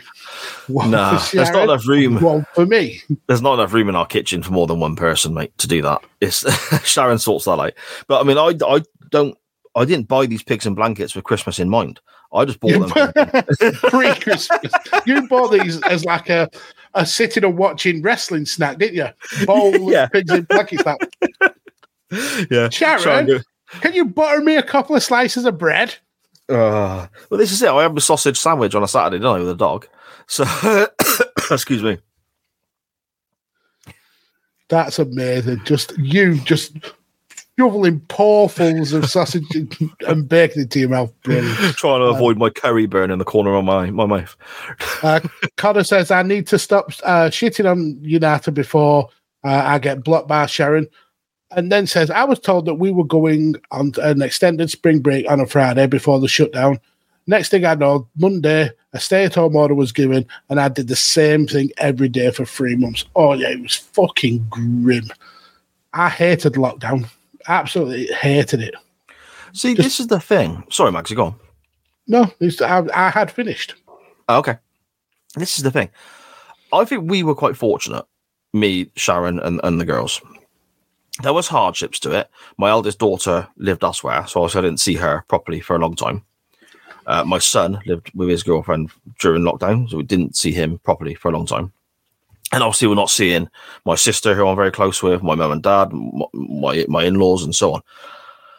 But I was in quite a bad place with regards to the job I had. It made me ill, effectively. It got shut down. We all got laid off because of COVID and so on. So that was me out of work. And it was the first time that I really sort of, for want of a better phrase, got better from that without having that pressure and stress from that particular role. It was literally me, Sharon, and the two youngest in the house. And I'll be honest with you, it was lovely. It was, for me, it was lovely. Because I was at home with my wife and my two. Obviously, I want my other kids around as well, but circumstances dictated that wasn't functional. But it was lovely because I was out of that stressful situation, and then at home with Sharon, my two youngest, for so long. It was a complete, like that change of atmosphere for me. So that worked out well for me. But I understand for so many other people, it was just absolutely horrific. Yeah. I mean, that's a really positive way to look at it. It's almost like a mental health reset for you. Yeah. That's really, really, really positive. Back to the chat. Sharon says Liv's immune system is shot to poop, but then she was always the COVID giver. Yeah, it's genuinely killed me. I have no immune system now because of COVID. It's ridiculous. Sharon says, patient zero, weren't she? Just every time you thought you got rid of it, she'd be like, "Ta-da! I'm ill again." Well, again, though, this is how weird it was. I've said before on the show, so I don't want to go over it too many times. But Liv had COVID 3 times. 3 times she brought it in the house. On each occasion, Charlie, who shared a bedroom with her, didn't catch it. That's mental. So strange. Yeah. And it's not like our house is big enough to avoid people. I keep saying our house is very, very small. But Charlie, I don't know if she was immune or what, but she never got it. Touch wood, She may have just been asymptomatic, where she got it but showed no symptoms of it. Well, no, because it would still show up on a test, wouldn't it? She was positive. Yeah, as it would, yeah. And we were all testing a great deal. We even went down to one of these test centers that was like a scene from the fucking X-Files. That was horrific, but it was what it was, wasn't it? So. Yeah. Sharon says your Christmas bird is specially ordered from the butcher. It is. And then she says cabbage and bacon isn't traditional for others, but it is for us. Bacon on a roast dinner. It's cut up and fried a bit. The bacon and the cabbage are fried together. Oh, so I get that. Like lardons. Like what? Like little bits of bacon is chopped really fine to mix it with something. It's called lardons. Is it? Yeah. Okay. It is. Not with a H. There isn't a silent H on the beginning of that. That's what I thought you said. Lardon. That's what I thought you said. It was like, bacon. Like hard-ons. I was like, what are you on about? Definitely lardons. Bacon with Brussels sprouts is apparently nice, but Brussels sprouts, I will never, ever agree with that vegetable. Air fryer, mate. No deal. Sharon says she hasn't got bread sauce yet, so you might not be getting it. I'd probably be okay with it, to be fair. Just extra cranberry. That's all you need. And Sharon says, not going to lie, she loved lockdown. And then Sharon says, yes, sir, it is. There we go. Or isn't. Well, Simon also said Eddie didn't have the same moves. Was Eddie in? Eddie from Street Fighter. I'm assuming. Street Fighter. Yeah. Yeah. No, the people in Street Fighter had different moves. Punches and kicks, no matter how you dress it up, are always going to be basically the same. No, hang on. Right, the little green dude, Blanca, was it on Street Fighter? Yeah. Right. If you press the punch button with him, he'd go like that with his fucking claws and be like rah, you know. But if you press the same punch button with Guile or Ken, they do like a punch. Oh yeah, fair. Right. On Mortal Kombat, you press the punch button with Sub-Zero, it was exactly the same punch as the. They're all humanoid style characters, though. Yeah, but it was all incredibly similar, wasn't it? That first Mortal Kombat. Oh no, not at all. No. It was groundbreaking. No, again, it looked amazing. We had it on the arcade machine at the leisure centre, and I thought it looked amazing. But I'm gonna have to try and look it up. I might be completely wrong. My memory's not the greatest, as we know. So yeah, I don't think Sharon's memory is the greatest as well. She's put Eddie from Mortal Kombat. He was the street dancer. No, that's definitely Eddie Gordo. That's from Tekken. Tekken. Yeah. Okay. See, Tekken was like the next one along as well, wasn't it? After Street Fighter and Mortal Kombat, that one came along a bit later, didn't it? That was the 3D era. That's when games moved into the 3D. Yeah, she's totally out of the conversation now. That's a totally different kettle of fish. See, Tekken, I remember I think my brother had Tekken. I remember watching him play it and thinking that looks amazing, but not wanting to have a go because by that point I wasn't computer orientated anymore. I was done, you know. Yeah, I mean, I preferred the 2D fighting games. When it got into 3D, it wasn't really for me. Yeah, Street Fighter 2 Turbo, that's the best. I prefer Mortal Kombat, but in terms of Street Fighter games, I think the Alpha games are so much better than the original Street Fighter ones. Alpha? Yeah, Street Fighter Alpha. I don't know what that is. Doesn't matter. It's just the 2D. They're the same kind of 2D graphics, but just bigger rosters, a lot better moves, better combos, faster, a lot faster. So, I don't want it faster, Maxie. Oh no, I don't want it faster. I can't keep up. Wow. You want it slow, like the original Street Fighter. I had Street Fighter 1 on the Spectrum. Jesus, that was a horrid game. It was surprised. I'm surprised it got a sequel after that game because that was dog shit. It was really bad. And if you got your opponent in the corner, and then obviously the Spectrum, you only had like, you know, a couple of buttons or the joystick, didn't you? Like one button, and you know, if you got your opponent in the corner, crouched down and used like the low kick button, you'd kick them, they'd fly in the air, they'd land, you kick them again, they fly in the air, they'd land, they couldn't get out of it, and you'd win every fight. The only downside was every time you won a fight, you'd have to press play on the tape deck to load the next opponent on the Spectrum. Jesus, because it was so, you know, old school computing was horrific, man. Yeah. It wasn't. Oh, my dad went up in the attic the other day and found loads of old toys and pictures and all sorts. So next time I go around there, I'm going to see if the Spectrum's up there. And bring it home and live stream you playing on your Spectrum. Yeah, Jet Set Willy, mate. Brilliant game. Manic Manor. Yeah, that's it. Oh, so good. Yeah. So good. You can play them on a computer now, anyway. You can literally play them in your browser. Yeah, you said to me about this. But I don't think I would now play Jet Set Willy again because I found out in recent years. No, I found out in recent years that you can't complete it. Yeah, that is true. But you never did anyway, so it doesn't really matter. No, I spent hours playing that game, man, and I feel robbed now. the fact that you never completed it wasn't your fault because you were shit at it. It was definitely because you couldn't actually complete it. Yeah, this is it. The little white stick man, walking along like that. It was great. Yeah. I mean, it wasn't great. Let's be honest. You look back, it was shit, but it was. For the time, it was amazing. Yeah. There we go. Oh, so that's all caught up with in the chat, Magsy. I suppose we better talk a bit of wrestling. I suppose, haven't we? Let's do it. Let's get ready to rumble!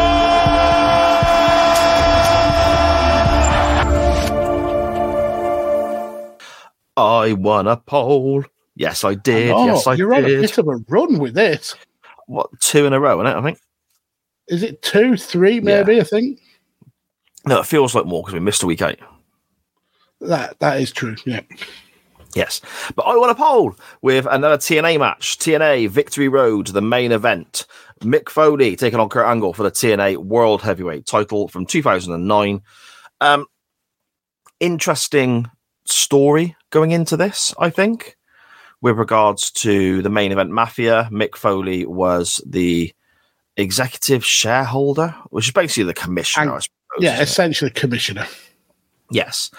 And he was the world champion at the same time, but was doing that role as a babyface, which is a little bit backwards, I think, to how things are normally done in wrestling, but it works. It's Mick Foley. He lost the title to Kurt Angle at the previous pay-per-view. Said he wanted to have his rematch. Kurt Angle said there's something in his contract that says he chooses his next opponent. So they kind of bargained against each other, didn't they? And bartered back and forth. And for Foley to get his rematch for the world title, Foley had to put the rest of the main event Mafia in matches against the other champions in TNA. Yeah. So effectively, before the main event started, the main event Mafia, the likes of Booker T, Scott Steiner, Kevin Nash, and so on, picked up all of the gold in TNA, didn't they? Which I love that. I love seeing a stable with all of the championships. It's great. Yeah, just dominating the whole of the company. It works sometimes. I think in recent times when Undisputed Era dominated NXT, it kind of worked. But this just felt like a load of wrestlers not willing to give up their spots. Yes. That was kind of the gimmick, wasn't it? Yeah, I get it, but the TNA at this time had a wealth of young, hungry stars in the making. I mean, they had some really talented wrestlers, and then putting all of the titles on the old guard just felt like a slap in the face to those younger wrestlers who were making a name for themselves in TNA. It felt a bit like wrestlers using their stroke to keep their spots. Yeah, I mean, ultimately, I feel, again, with similar to how we looked at something from TNA in a previous episode, we're looking at kind of the middle of something here. Yeah. Again, Dan Griffin's, Scottish Danny and so on are TNA fans. They'll probably let us know, but I feel that this was being set up for the younger guys, the TNA originals, as they call them, to go on and get eventually. But that's what I would hope. But quite possibly the way wrestling works, they might not actually get that to happen. The only issue I've got is that the TNA originals, we're getting it billed by Mike Tenay on commentary as Mick Foley is representing the TNA originals here, but he's of a very similar ilk to the main event Mafia with regards to stature, former companies that he's worked for, and age, isn't he? If anything, he was the least original of all the participants, because I think he'd only been in the company 9 months at this point. Right, okay. So he was less original than the actual main event Mafia, which is very, very ironic. Do you remember, it's a little bit of a sidestep, I suppose, do you remember AJ Styles going all dark and scary in TNA? Vaguely. I vaguely remember it. He's not a natural heel, I don't know. No. Which is very ironic considering he's just turned heel on SmackDown this week. Oh, I see. I didn't see that. I watched the Punk bits from SmackDown, but he turned on LA Knight, I think it was. So that's what they're going to be doing at Mania then, I'm assuming. Yeah, because CM Punk coming back means LA Knight won't be in the title picture. So you've got to give him something to do. Yeah, that's fair enough. Looking forward to Punk Rollins at WrestleMania, mate, after Punk wins the Rumble. Oh, yeah. I think that's the logical way to go. Yeah, definitely. Anyway, this is in the six-sided ring, and I've watched a lot of TNA back in the day. I've watched a lot of TNA since. For some reason, I don't know if it's because it's Mick Foley in there, but for some reason, this looked weird to me for the first time. The six-sided ring looked strange to me. Okay. And normally it doesn't bother me at all. I don't know if it was because it was Foley in there, and I'm not used to seeing Foley in a TNA ring, or I don't remember much of the time in TNA. I don't know, but it just felt a bit strange to me. Yeah, I always liked the uniqueness of TNA's six-sided ring. Thought it brought something new to the product. I can understand if you've seen a wrestler who you've predominantly seen in a four-sided ring for the last 20-odd years. Yeah, it can look a bit jarring to see him in a six-sided ring, I suppose.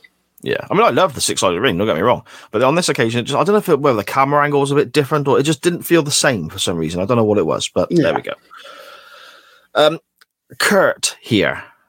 He doesn't look the best, does he? So they build him as 240 pounds. No chance.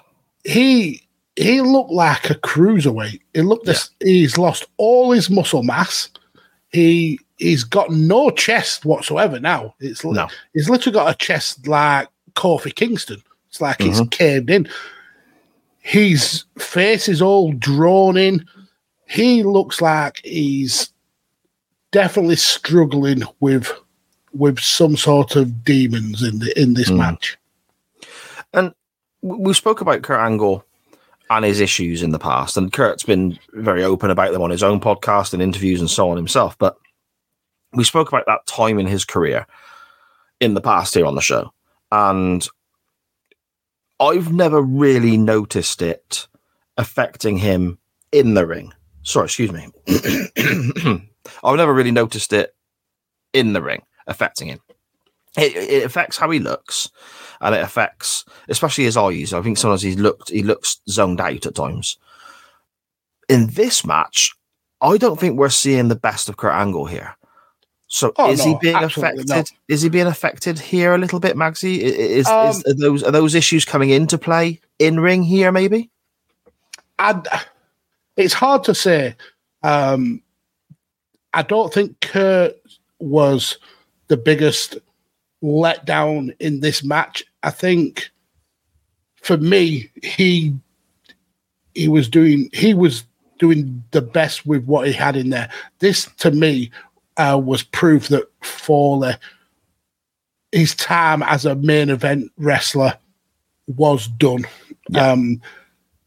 I mean, to jump ahead a little bit, I felt that this match was very slow, very plodding. And to say we spoke about Kurt earlier in the show, waxing lyrical about how he can fight any style of wrestling. He can keep up pace with the best of them. I mean, he did the hour-long Iron Man match with Brock Lesnar, and that pace was phenomenal.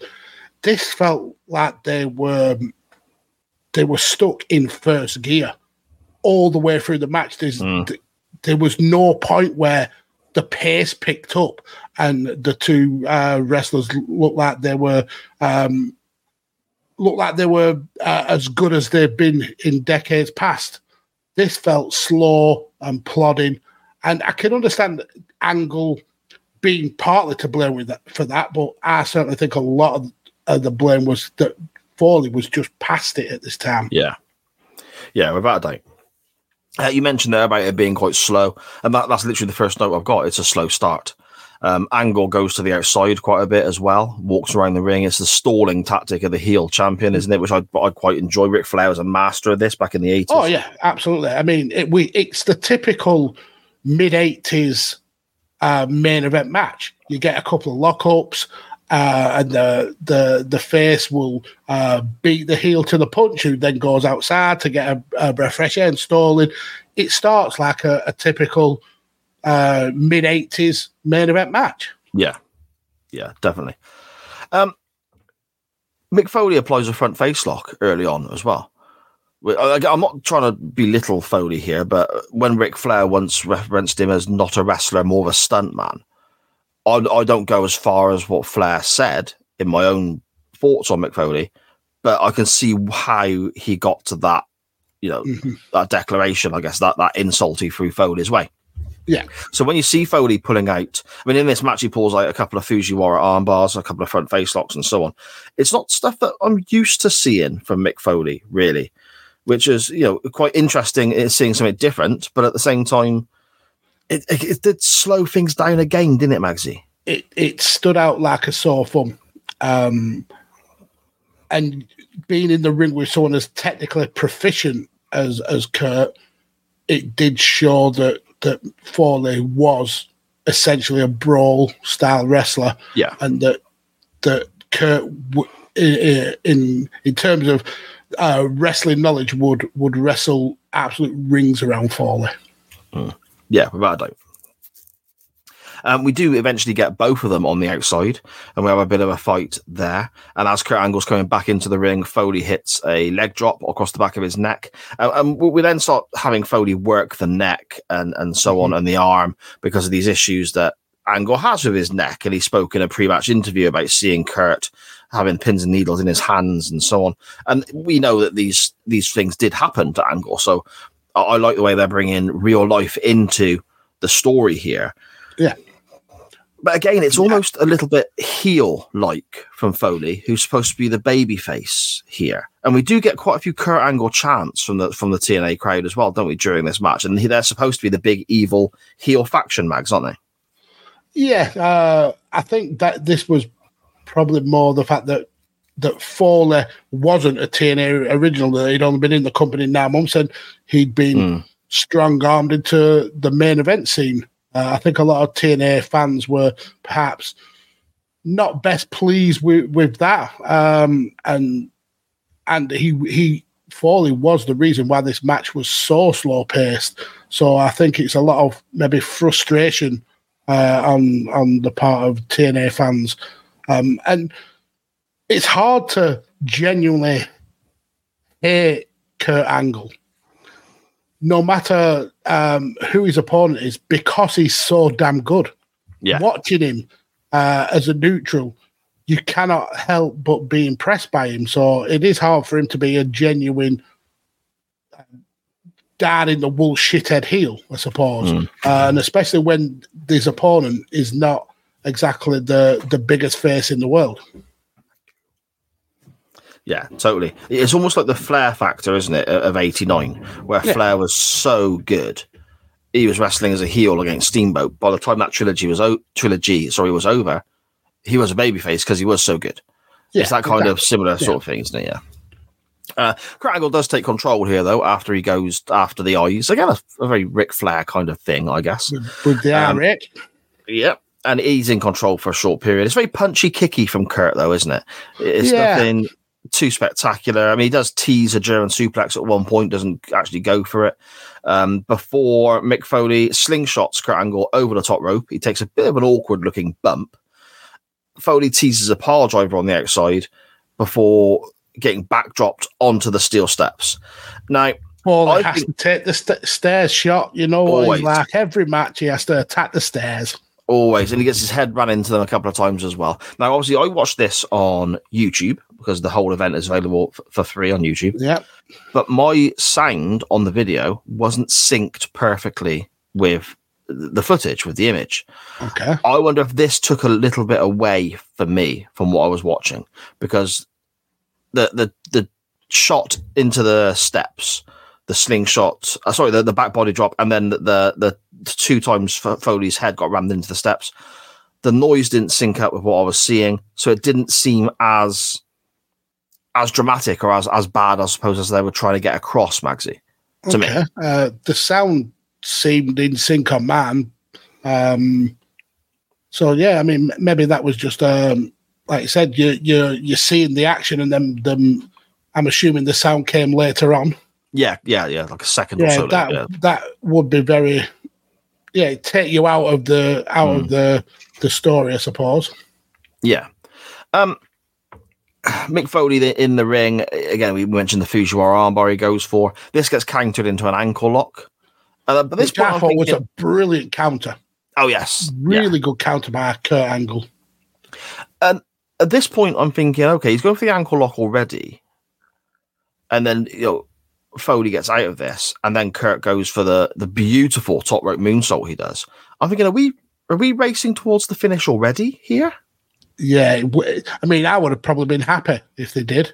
Like I said, that reversal into the ankle lock was sublime, and then Foley absolutely ruins it with the weakest rollout of the ankle lock in history. It's so bad that you can see that Kurt is doing pretty much all of the work of kicking out of Foley kicking out of that ankle lock. It just Foley was just so disappointed in this match. Yeah. And then, like I said, we get the gorgeous moonsault, which unfortunately doesn't land. And then we go to Mr. Socko. Brilliant. Well, he hits the double arm DDT as well, doesn't he? Yeah. That was his finish as well for a 2 count. And then Socko comes out. I've never got on with Socko, mate. I've never. I like Socko as a comedy character. As a wrestling move in a match, it's senseless. Yeah. I mean, I'll even go as far as to say I prefer the Cobra from Morella to the Socko. Cobra is amazing. Yeah. Especially when it was hypnotized by Jinder Mahal and the Great Khali. Oh, it was such bollocks, but it was brilliant bollocks, wasn't it? And the only way to escape it was to have the Cobra bar Santino Marella. It's amazing. Yeah. I love the Cobra. Sadly, Socko isn't the only silliness we see now, because we are very quickly racing towards the finish. We get a ref bump. Mm-hmm. And the ref tumbles to the floor like he's been picked off by a sniper. Yeah, exactly. Yep. We get an angle slam. And then the ref wakes up again like nothing's happened. There was no selling from the referee. He's up like lightning to go and count the angle slam, gets to 2. Foley kicks out to not a great reaction. My sound wasn't completely well synced, but I don't think the crowd... No, it was cricket. I don't think they're buying the near falls, Magsy, are they? No. They've quickly learned that this match is not as good as it probably would have been 10 years previously. Yeah, definitely. Kurt Angle then elbow drops the referee. Poor ref. So just about recovering from being bumped into by Foley and then gets an elbow drop for his trouble. That's disqualification, surely to God. Yeah, exactly. Yeah, that's what I thought. When he came round, surely he's just going to DQ him. But obviously not. Kurt goes and grabs a chair from the outside, gets into the ring, but gets hit with the mandible claw. Kurt Angle then falls to the outside again here, Maxie, doesn't he? Is that correct? Yeah, he's forced towards the ropes, and he ends up falling to the outside, and it looks like he bangs his elbow like really roughly on the apron. And then that's when we get Mick Foley doing the elbow drop from the apron to the floor, which is a throwback to the previous pay-per-view when Foley hit a big elbow drop and affected Kurt. So they've sort of foreshadowed that a little bit in the pre-match interviews. Mick Foley then, we get a 2 count from that when he actually rolls Angle back into the ring. And then Mick Foley applies a weird kind of mandible claw stroke $1 Million Dream stroke leg scissors submission effort.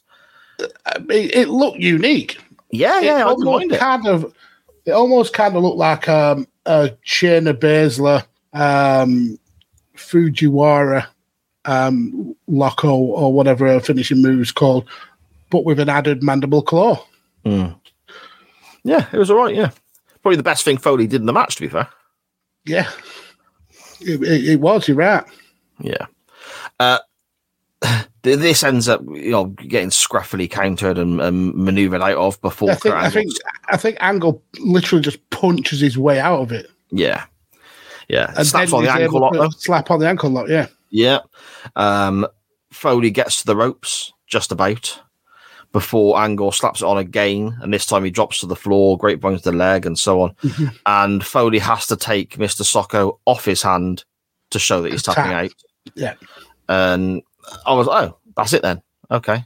And that was it. The main event Mafia come down, celebrate with all their titles as Foley lies in the ring, looking sorry for himself, and that's the end of the show. Yeah, they don't even lay the boot in like a normal heel faction would. They're just crowing about winning all of the gold, and Foley just looks like a shell of the wrestler that he used to be. Yeah. Out of 10, Magsy, what are you thinking? This was gash. Not going to lie. This was absolute gash. You have a clearly impaired Angle, and he's still able to wrestle rings around Mick Foley. This Mick Foley in matches of this caliber, it just looks sad. Yeah. It looks like a wrestler who just can't let go of his glory days. Now, I'm not for any stretch of the imagination saying Mick Foley's one of those guys. I don't believe he is for a minute, but he was well past his prime. He looked like an old man trying to relive his youth. So yeah, this match was just sad. It was just sad to watch. But it had Kurt Angle in, and Kurt Angle's fucking brilliant. So I'm going to give it a 3, I think. A 3, okay. Yeah. Okay. I've got a little bit higher. A couple of moments in it, I didn't. The moonsault from Kurt Angle's fantastic. You know, the counter into the ankle lock was fantastic. The weird submission thing that Foley did was quite unique and interesting. In a weird way, the fact it didn't go on too long was a positive for it, because I don't think I could have watched half an hour of it. I was hoping for a finish for about 5 minutes before it actually happened. I've gone 5 with this. You have been very generous there. You think? Yeah. Okay. See, I don't think I would go back and watch it again. And it was pretty crap, but it wasn't the worst thing we've watched by a long stretch of the imagination. So it's close for me. It's close, just because I know how much better both of these can be. Yeah, good point. Yeah, like Steiner and Booker, it was always going to be dog shit, no matter the stipulation. But this should have been better. Should have been a lot better. I wonder if they've had any other matches that are better. They must have somewhere. Oh, that's an interesting thing to look at. Let's have a... I'm going to just check Cage Match, I think. Okay. They must have. I mean, they were in WWE at the same time. They had a crossover there, didn't they? Obviously, they're in TNA here. There must have been a crossover. They wrestled at least one more occasion that's better than this. Yeah, they must have, but I'm just on Cage Match now. Just got Kurt Angle in. Let's have a look. Mick Foley. Right. So it looks like they've wrestled in the same match 17 times, or they've been involved in the same match 17 times. No WWE matches. Oh, so okay. They're involved at Unforgiven 2000 when Mick Foley was the ref for Triple H versus Kurt Angle. They were in the Rumble together in 2004. Mick Foley was then the referee again when Kurt Angle faced Cena on Raw, and then it was 2008 Bound for Glory. He was the special enforcer 3 times in a row. 4 times in a row. So the first time they actually 4 times. The first time they were involved in a non-Royal Rumble match as opponents, it was 2009. Jeff Jarrett and Mick Foley beat Kurt Angle and Sting. Jesus. Okay. That's crazy, isn't it? Because two guys who are probably in the same roughly the same area of the card with both companies, with all the companies they've worked in. But had plenty of crossover time in different companies, and they're not really faced off against each other at all. That's quite crazy. Just in TNA. They've just fought each other in TNA, that's it. Okay. Magsy, where would you like to go next week? Well, not next week, next year, shall we say. I felt sad watching this, and I know that Kurt Angle can do so much better. So the link for me is Kurt Angle. And that's nice. I looked on Cage Match, and some of his best matches we've either covered or they involve a certain murder-suicider. So we try and avoid those. But there is a few out there that that are still amazing matches that we haven't even had a sniff at. Now, did you know Kurt Angle's never had a 5-star match in the Dave Meltzer wanky rankings? It's because Dave Meltzer's a fucking melt. He's had a lot of 4+ star matches though, and one of them is one we have not covered at all. It's sorry. On that. Sorry, I'm really sorry, Maxie, but on that topic, how the fuck is Shawn Michaels versus Kurt Angle at WrestleMania 21 not a 5-star match? Fuck you, Meltzer. It's 4 3/4. So he's got 4 3/4 matches. Kurt Angle versus Michaels, Chris Benoit versus Kurt Angle, and Benoit and Kurt Angle versus Edge and Rey Mysterio are all 3 3/4 match. Okay. 4 3/4 star matches. But I want to go down his list a little bit to a 4.5 star match. Okay. This was Judgment Day 2002. You think you know me? It was Edge versus Kurt Angle in a hair versus hair match. On this day, I see clearly everything has come to life. A better place in a broken dream, and we'll leave it all behind. And the reason I went to this match is because it leads to some of the best hair-based comedy angles in the history of wrestling. With the ear protectors and the the wig. It's so good. It's so funny. And if that wins, we'll cover some of those as well, I expect, no doubt, because it is just comedy gold. Oh man, that's an Angle with hair. Now I bet will look so strange when we see him. Well, his hair in this match, in this Falling match, it's like old man hair. He's clearly going bald, but he's got the Friar Tuck like part growing around. Yeah, it's either with Kurt hair or bald. Don't go in between. Oh, that's a great shite, Max. I've not seen that in years either. That's a great shite. I know. It's such a good match. Yeah, brilliant stuff. I do have to put something up against it though.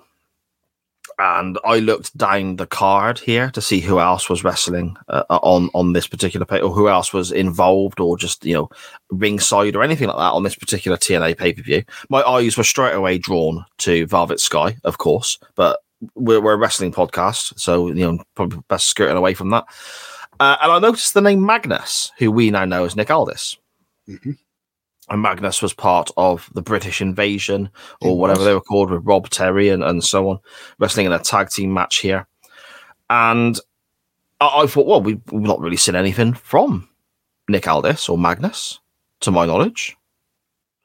There must be something we can talk about there.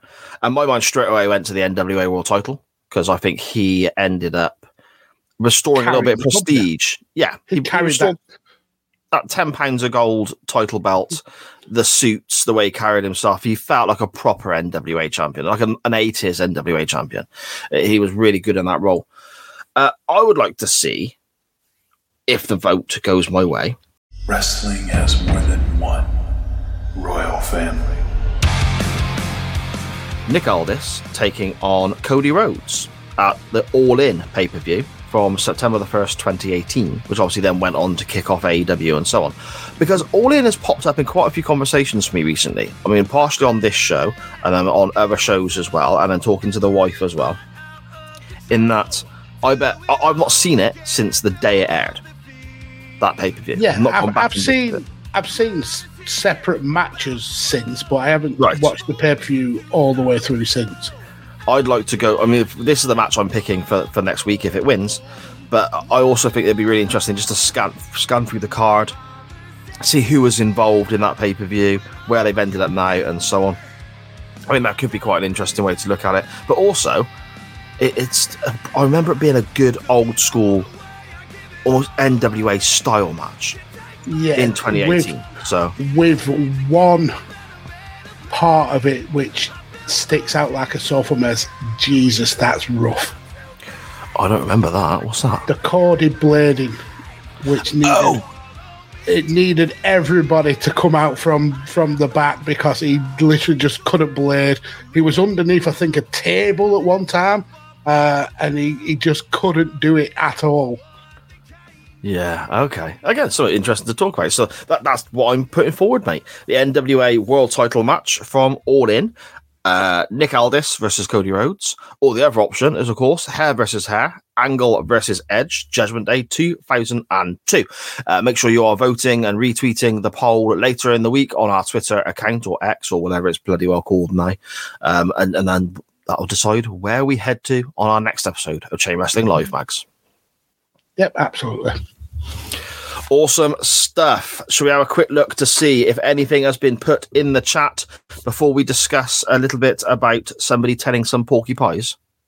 Okay, but there's only been two, and it's by your good lady, Sharon. She says, my vote is for Cy on this one.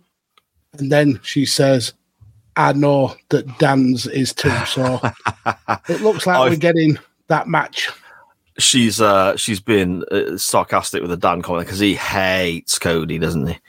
He hates Cody. Yeah, Sharon takes great joy in sending him Cody Rhodes gifts quite often. Just winding him up. Yeah. She just loves winding him up. Exactly, mate. Exactly. Are we going for some Hogan news now? Yes, let's do it. Well, let me tell you something, brother. Liar, pants on fire, hanging from a telephone wire. Squirming, pants are burning. When I lie, my hips start turning. Wow, that's unbelievable. Look, man, I made a mistake.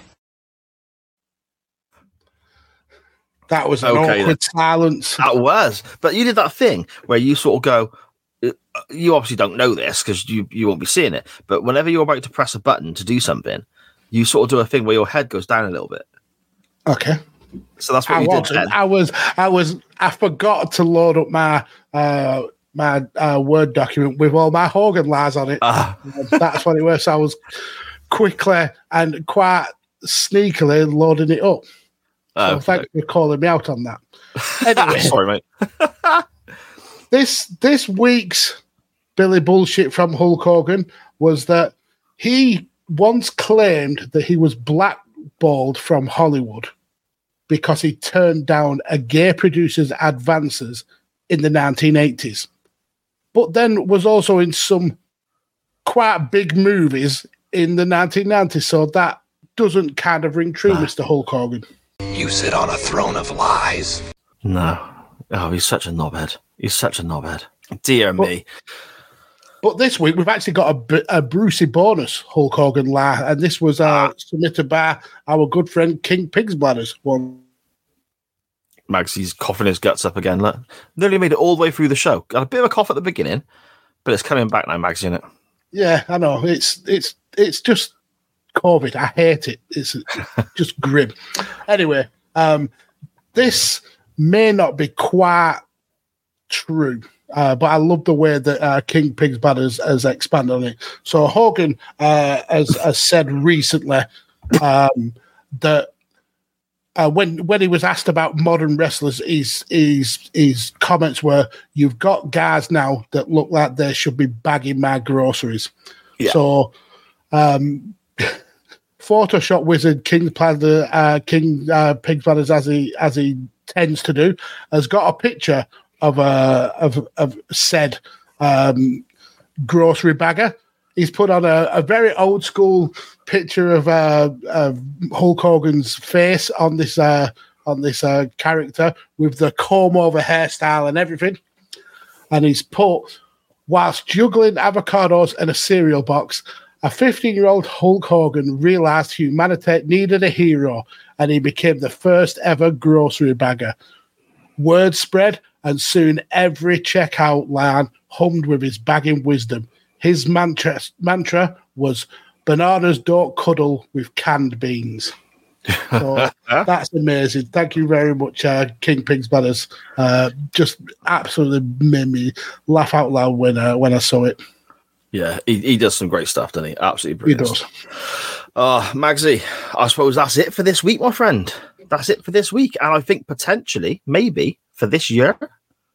I want to wish every member of the CWF, whether new or old, anyone who's ever listened or watched any of our Absolute Trap, whatever holiday you prescribe to, whether it be Christmas, Hanukkah, Diwali, Festivus, whichever one of them, I hope you have a great time over the next couple of weeks. And if you don't see us over the holiday period,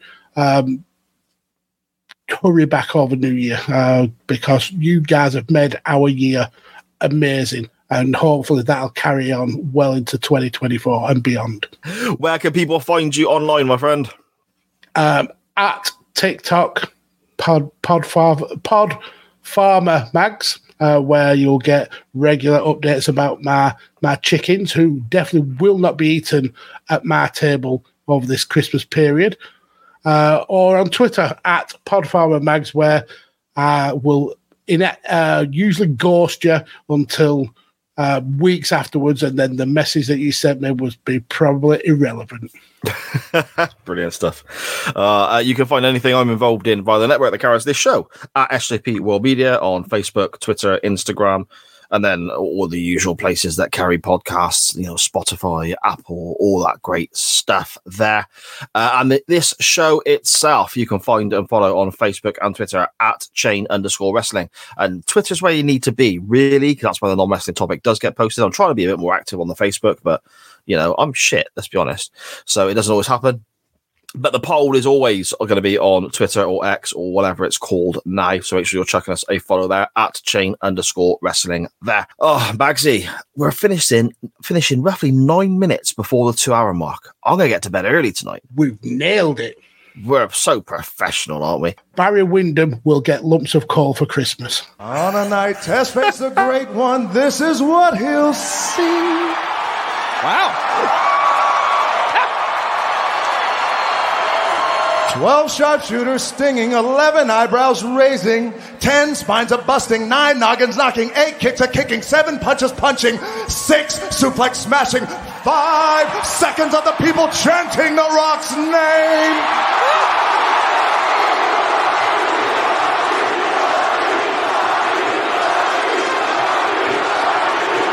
5 seconds.